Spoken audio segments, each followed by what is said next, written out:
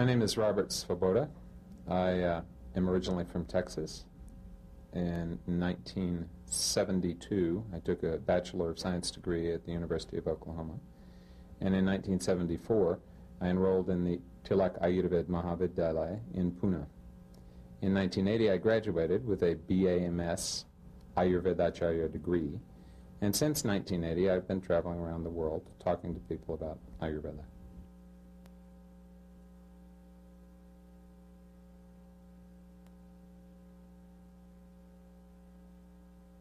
I think I would have to describe it in two different ways. The first is the traditional way that it's described by Charakacharya, the Ayurveda's most eminent author. Hitahitam sukham dukham ayustasya hitahitam manancha tatcha yatroktam ayurveda suyuchete. So hita in Sanskrit means that which is beneficial. So Charaka is looking for that which is beneficial and not beneficial, for understanding what is good and what is not good, for health and ill health in an individual, for happiness and unhappiness, happiness being the health of the mind, and for understanding the nature of the lifespan and of the span of diseases and conditions that occur in the body. That's basically what Ayurveda is. Everything that has to do with life in an embodied being, not only human beings, but also animals. There's elephant Ayurveda, there's horse Ayurveda. For example, in South India, there is still a clinic where, in South India, elephants are used in temples, and they're used for logging. So if your elephant is unwell, you send him to the elephant clinic, where perhaps he will get massaged and be given a different diet, maybe even given an enema. And then when he's all better, then he goes back to wherever he came from. How about the plant? The plant Ayurveda is used specifically for people who are trying to grow better quality plants, to grow unusual plants.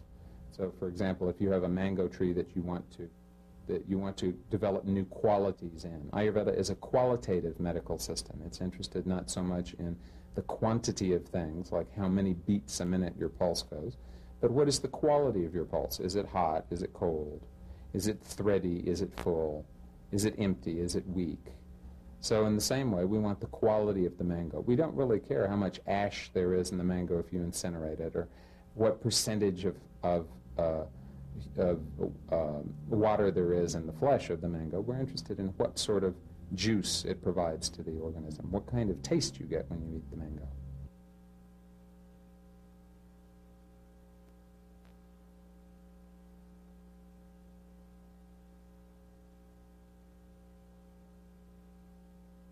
Well, I think the first tip would be to go to someone who has been well trained.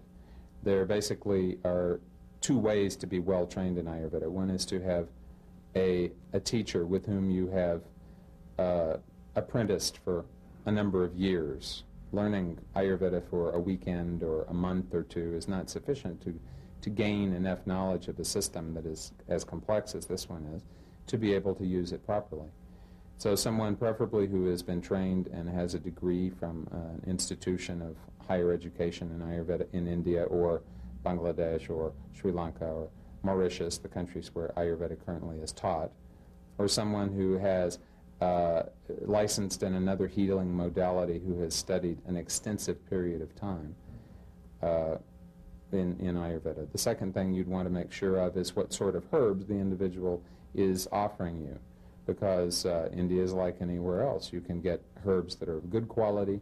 You can get herbs that have been contaminated with bacteria or with heavy metals and things like that. So you want some sort of guarantee that the herbs at least have been examined when they've been imported, so that their quality is of some value.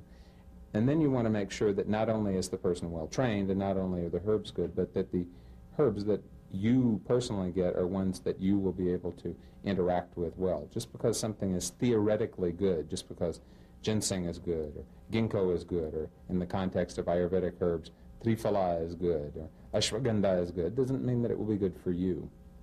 Yeah. So you need to go to someone who is aware of the kind of things that are good for you as an individual, and to make sure that you get the right thing in the right amount in order to make you get back into balance, which is what Ayurveda is all about. Ayurveda is basically, it's almost kind of like a meta medical system, like you have paradigms and meta paradigms. Ayurveda is a meta medical system in the sense that it teaches you what to do, when, and how. So everything by definition of Charak, this ancient Ayurvedic writer, everything in the world can be used as a medicine. Thought can be used as medicine.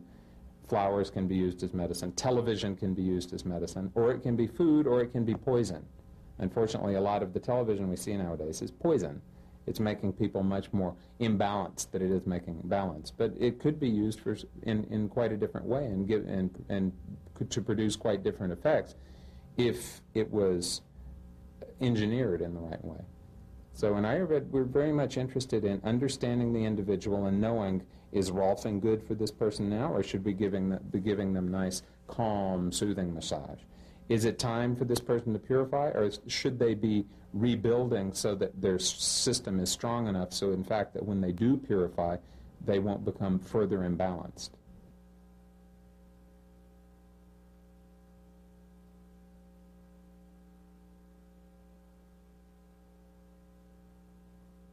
Ideally, we would like for everybody to go out and collect them themselves. Certain things, however, may only be available in India.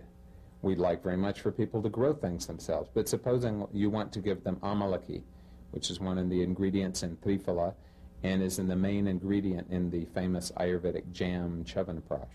Well, first of all, amalaki will only grow where it doesn't freeze. So then you have to move to a place where it doesn't freeze. And then it will take 10 years for the amalaki to grow. So the disease is happening today, and you say, well, come back 11 years from now and you'll be able to get your treatment. It's not practical. So although we would like very much to have people going out and collecting things themselves, it is more appropriate to be providing them things that they can use in a way that will be beneficial to them now. And very much we're interested in people learning the qualities of the herbs that are present in the place where they live and making use of those herbs as much as possible.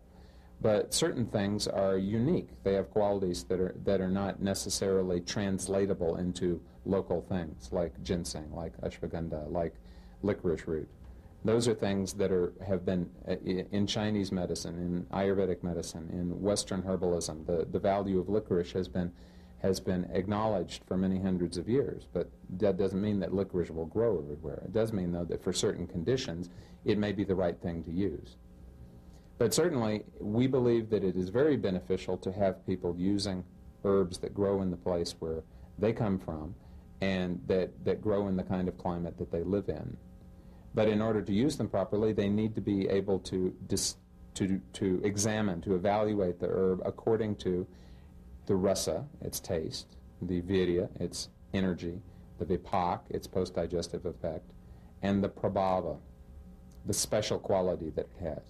So if you look in Western herbology, most of the herbs are classified according to prabhava. So Pipsissewa, for example, Uva ursi, we know that it acts as a diuretic. But is it a hot diuretic or is it a cool diuretic? Does it have an extreme drying effect on the body or just a mild drying effect? So unless we know these other qualities, it's not to our benefit to try to use it in an Ayurvedic way, because to use it Ayurvedically, it's not enough just to use a bottle of pills that you've obtained from India. You have to know what sort of pill should be given to the person when, in which way, in order to get the result.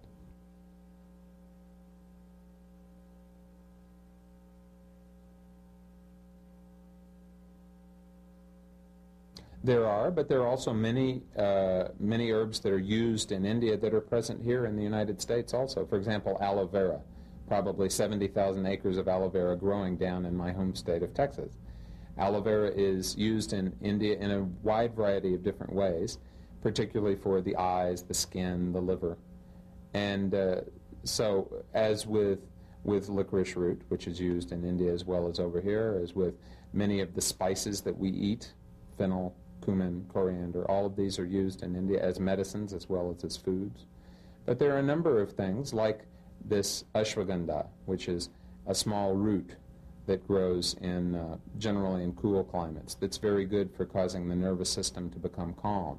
and very, very, very safe. Its lethal dose is extremely high. So ashwagandha is something that, even though it is native to India, now it is beginning to be grown organically here in the United States. So it is in the process of being naturalized to this country. So at some point, ashwagandha that is available here will become very available for people to use and get benefit from, particularly those people who have vata constitutions and vata imbalances.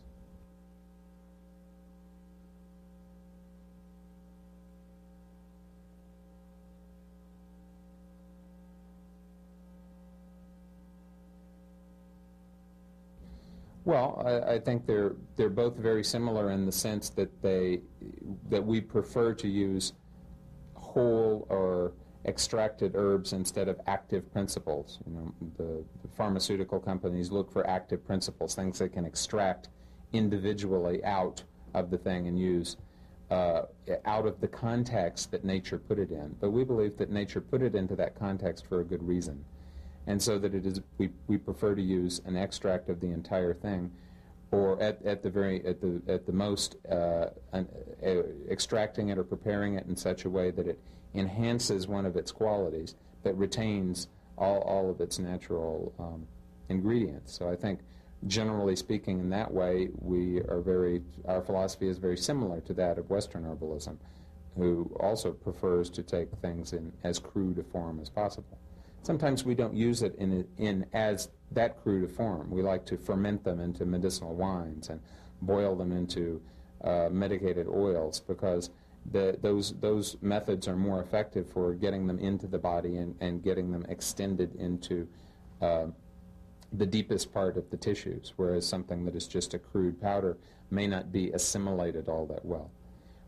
As my mentor used to say, it's not what you eat, it's what you digest that counts, but out of what you digest, it's what you assimilate that counts, and out of what you assimilate, really, it's what you utilize that counts. It doesn't even matter if it gets to be assimilated. It has to be used by your organism. The way of looking at the client is often different. The word darshan in Sanskrit means both philosophy and sight. So in India, we believe that your philosophy is your sight, the way you look at the world. So it's very common for Western herbalists to think in terms of, what does the herb actually do? Is it a diuretic? Is it a thing that promotes, is it a tonic? Is it a thing that promotes enhanced nutrition to the cells of the body? And we like to think about those actions too, but we also think about them in the context of the rasa, the taste, the virya, the energy, and the vipak, the post-digestive effect. So even though there are things that are laxatives, we like to classify them according to whether they are sweet laxatives, sour laxatives, bitter, pungent, astringent, or salty laxatives. So we can have laxatives of all different 6 tastes. And generally it is obvious when we examine the individual client which of those tastes is the thing they need best. You know, Ayurveda is probably the only medical system that has as a disease category lack of taste, improper taste, taste that is misplaced taste. So taste as a category of health and morbidity, health and pathology, is something that's very central to and possibly unique to Ayurveda.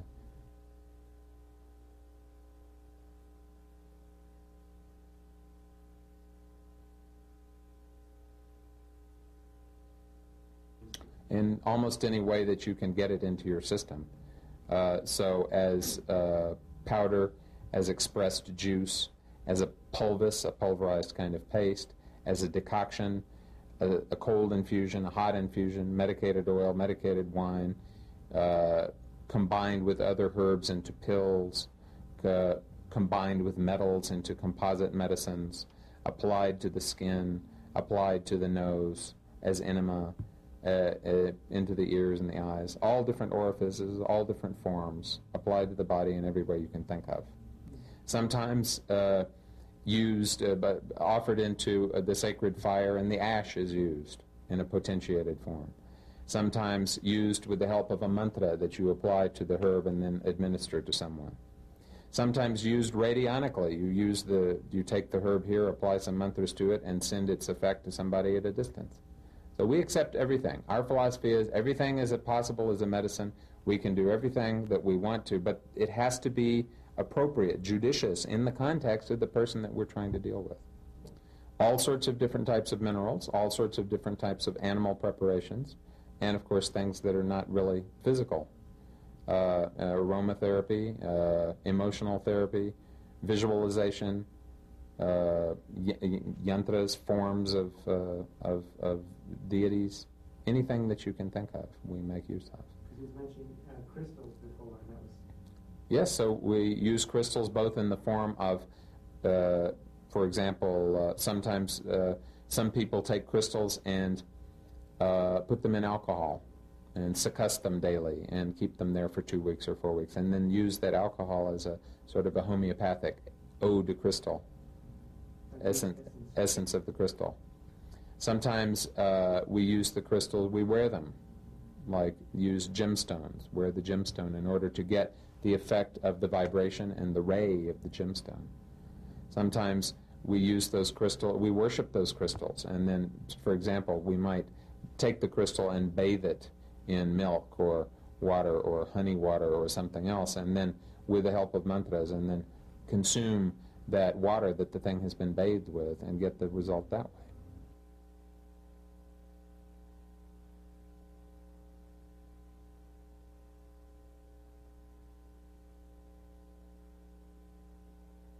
Western medicine really does not have much of a darshan, does not have much of a philosophy.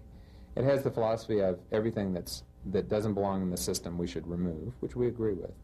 But it has a philosophy of disease. It has a very effective philosophy of trauma and initial trauma care, and it's very effective in terms of surgery and crisis. But we would like to think that life doesn't have to be a continuous crisis. And we don't really see in Western medicine a philosophy of health. We do see wellness and well-being as in the absence of disease, but this idea of exactly what does health mean, and how can you develop a momentum for health?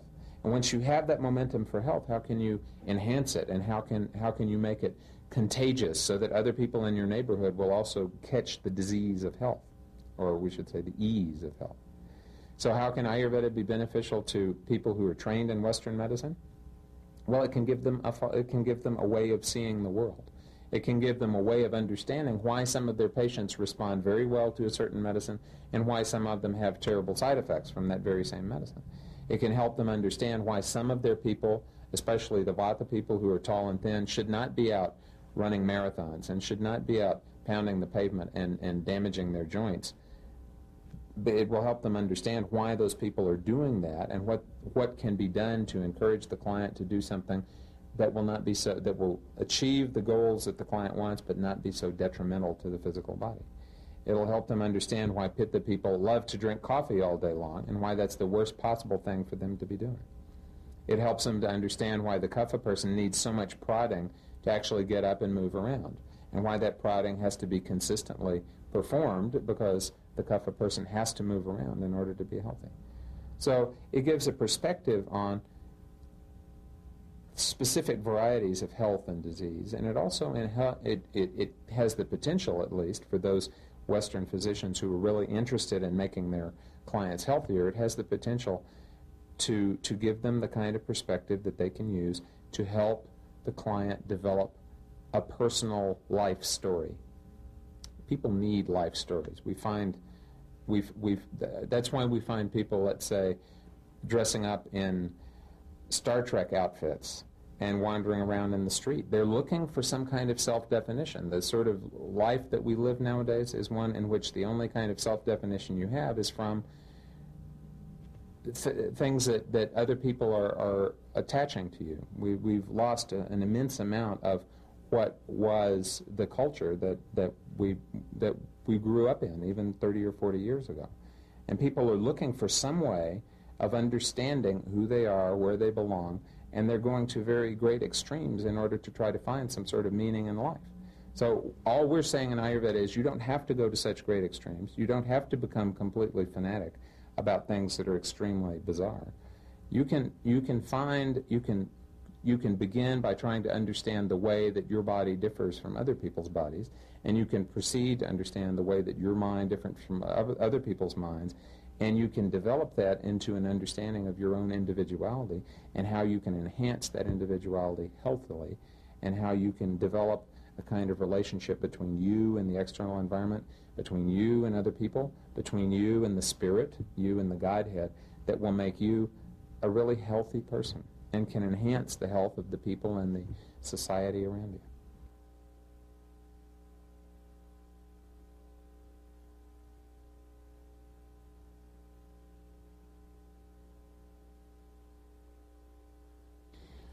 It's not entirely clear to me. I do remember that in 1974, February, I had just met Dr. Lad in Pune. I had to come back to the USA to get a visa to study. And my parents were living in Chicago at the time. And so I thought, well, I'll go down to the American Medical Association. I'm sure they will have a lot of information about Ayurveda that they can tell me. And I went in and I said, what can you tell me about Ayurveda, the ancient medical system of India? And they said, well, the guy said, I'll ask. And he was gone for 15 or 20 minutes. And he came back and said, nobody knows anything about that here. We think it's some kind of tribal medicine, but we're not really sure. I said, thank you very much for your time. Goodbye. That was 1974. I have reason to believe that probably there are more people in the AMA and more people in the FDA who are aware of Ayurveda now.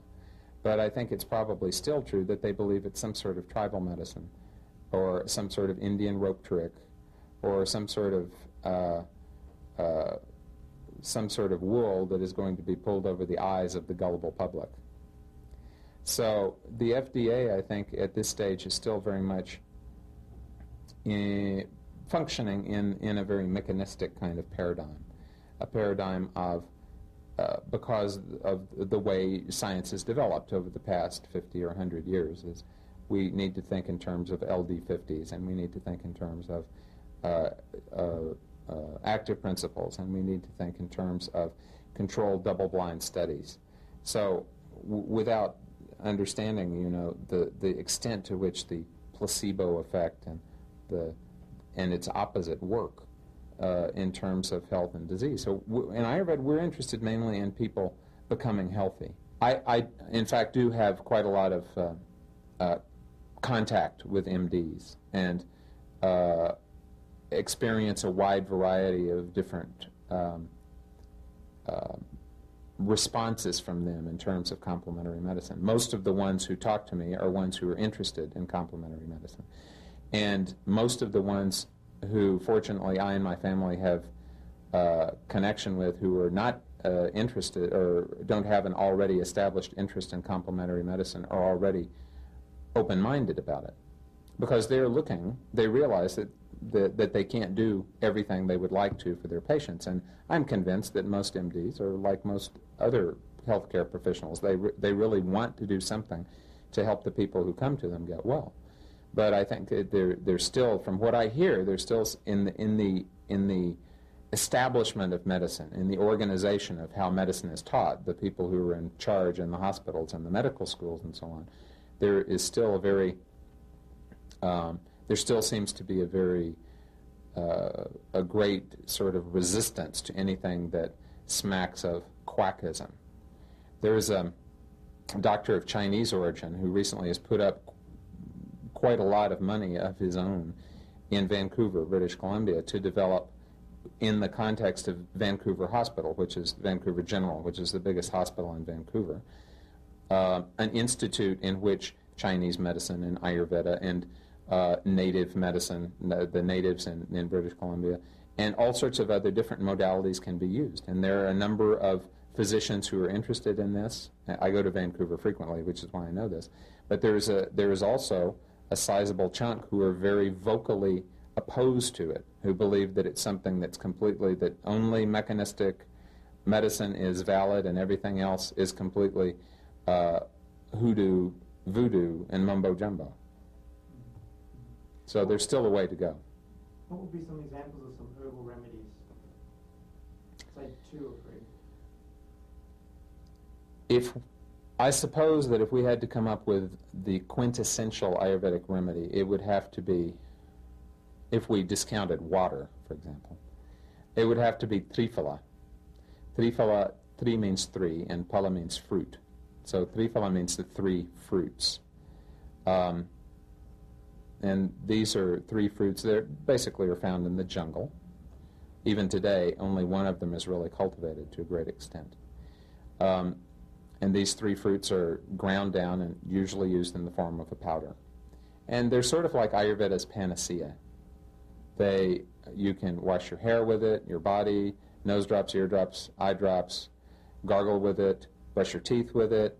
Good if you need to for therapeutic vomiting, laxation, enemas, anything that you can do with any other herb you can do with triphala. It helps to cleanse the body of toxins that don't belong there. It helps to rejuvenate whatever surfaces it touches, and it's very mild. No one ever reacts to triphala as in and out of triphala. Sometimes what will happen is if a person is very imbalanced, the triphala will cause them maybe a temporary skin rash or something. But as soon as that initial purification experience is over, triphala and the individual develop a very healthy relationship together. Another very interesting herb is shatavari, which is the root of a type of asparagus plant. Not the asparagus that we eat, but its cousin. And shatavari is very useful for adding juice to the system. So pregnant women who are nursing, who need to have more milk, shatavari is very good for. People who have become very dried on the inside, who need to have more juice in their lives, shatavari is very useful for. Neem is another very popular herb. Neem became very popular in the USA last year when people found out what a good insecticide it was. But it's also useful for internal and external purposes. Externally, in the form of medicated oil, especially for itches and chronic skin diseases, and internally for the liver and the spleen and for calming down pitta, the heat in the system. We use probably all of the spices that appear on your spice rack in Ayurvedic ways. Turmeric, for example, is a good blood purifier. Cumin seed is very good for improving the digestive power in the digestive tract. Coriander is very good for calming down pitta, especially for purifying the kidneys. We have cardamom, which is very useful for the lungs and for coughs and colds and things like that, and also for encouraging the agni, the digestive fire, to become strong. Clove is beneficial for similar things. Nutmeg is very good for people who have chronic diarrhea, and not only diarrhea, but malabsorption syndromes.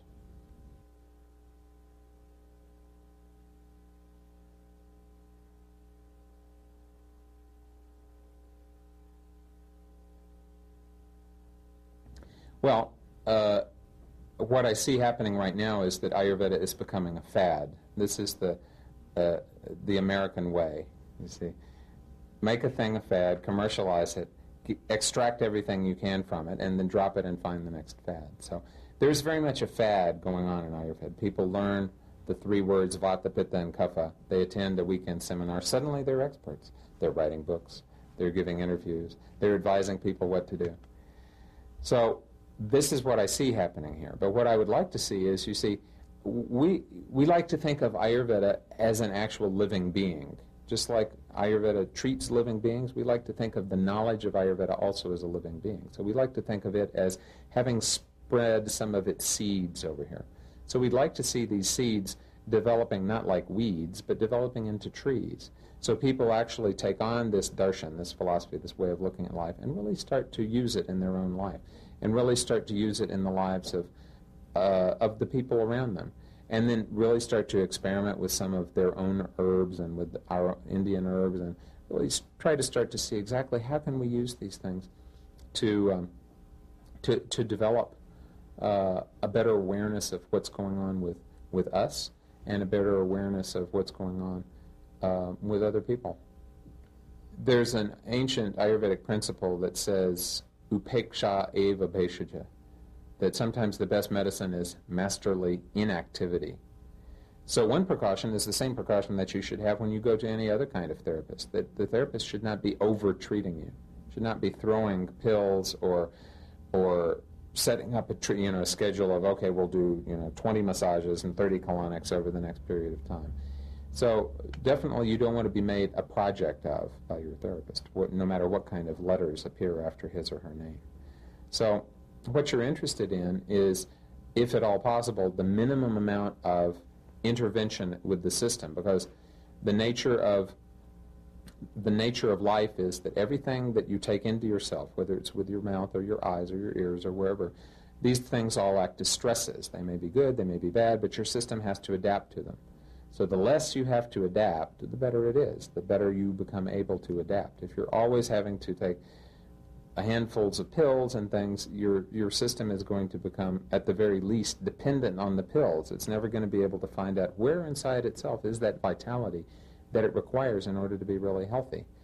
So one thing you want to be wary of is people who load you up with things without understanding what they're... You want to go to someone who understands the nature of how your life is moving. And I read we use the word gati, G-A-T-I, which is almost the same, it comes from the same root as the word gait, G-A-I-T. So you can have, like with horses, you have canter, you have gallops, they are all examples of gaits. So you want to understand the gait of the individual. What speed are they moving through life at? Should they be moving slower? Should they be moving faster? Should they be stopping to smell the flowers? Should they stop smelling the flowers and start galloping, like the kapha person should? So we're interested in sending people to therapists who can understand how the individual is working, not just are they a liver or are they a spleen, or not just in the case of, like, so-called New Age therapists, do they have candida, or do they have some kind of other sexy diagnosis, that will enable somebody to convince them that they should go in a certain way, instead of understanding for themselves who they are and what way they should go in. We're interested in educating people. We're interested in giving people the tools that they need to take responsibility for themselves. Take the advantage of healers, but take your own responsibility. Use the healer, use the food, use the herb as an adjunct, as something that is assisting you to become healthier. Don't become addicted to it. The world we live in is a world of addiction. People are addicted to everything. What we're interested in is trying to... some things you're going to be addicted to anyway. Food, water, air. But that doesn't mean you should be addicted to everything in your life. Minimize your addictions, and when you do that, you can maximize your quality of life, because you're maximizing the field in which you can operate. The Vaidya B.P. Nanal, who was Dr. Laud's teacher and my teacher also at the Tilak College, is probably Pune's most eminent Ayurvedic physician. And for many years now, he has acted as a consultant to the Tata Cancer Hospital in Bombay, the biggest cancer hospital in Bombay. And, ordinarily they send people that they have already treated with radiation or chemotherapy to Vaidya Nanal for follow-up treatment. Because they say, look, we can, minimize the cancer, but we need you in order to make the person healthy again. And often they will send people that they don't know how to treat. Without doing any kind of treatment, they'll say, you just please, we don't know what to do about this. And one of the very doctors from our college, Vaidya Agate, professor of anatomy, that was sent away from the hospital with leukemia, they said, look, you have a week, maybe you have 2 weeks. Go get your affairs in order. And he's still alive. 3 or 4 or 5 years have gone by now. So that doesn't mean that Ayurveda has a cure for every kind of malignancy. We don't think of cancer as one disease. We think of it as a condition in which the ahankar, the I-forming principle in the body, has become very weak and unable to tell what belongs to it and what doesn't belong to it.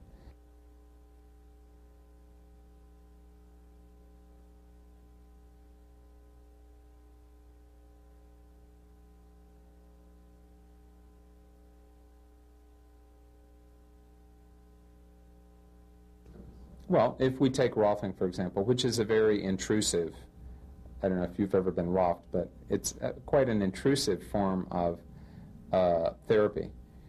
And that kind of intrusive therapy, we can, if we do nothing more than classify people according to body types, we can be sure that it will be good for the kapha type, because it will activate things, it will push them around. But it's something that will have to be used with caution, with care, in the Pitta or Vata type, because those individuals all already have an overstimulated. The Vata person is much more sensitive to pain than the other types are. The Pitta person is much more sensitive to inflammation than the other types are. So whether it's Rolfing or homeopathy or whatever it might be, if you're trying to purify someone, you always have to think of bala. In Ayurveda, we use the word bala for strength. You have to think about the strength of the patient versus the strength of the disease. If the imbalance in the individual is very strong, you have to be very, very cautious about purifying the person. You want to be you want to emphasize much more strengthening the individual and attenuating the disease up to the point where the individual becomes stronger than the disease. Then you can purify. So we don't want to necessarily try to stimulate a bunch of responses on the part of the body unless we're sure that the body is going to be in a position to digest those responses. Everything in Ayurveda is a matter of digestion. So what you take into yourself, what is done to you, are things that you have to digest. If you digest them well, they give you good effects. If you don't digest them well, even if it's the best possible stuff in the universe, it won't have any positive result on you.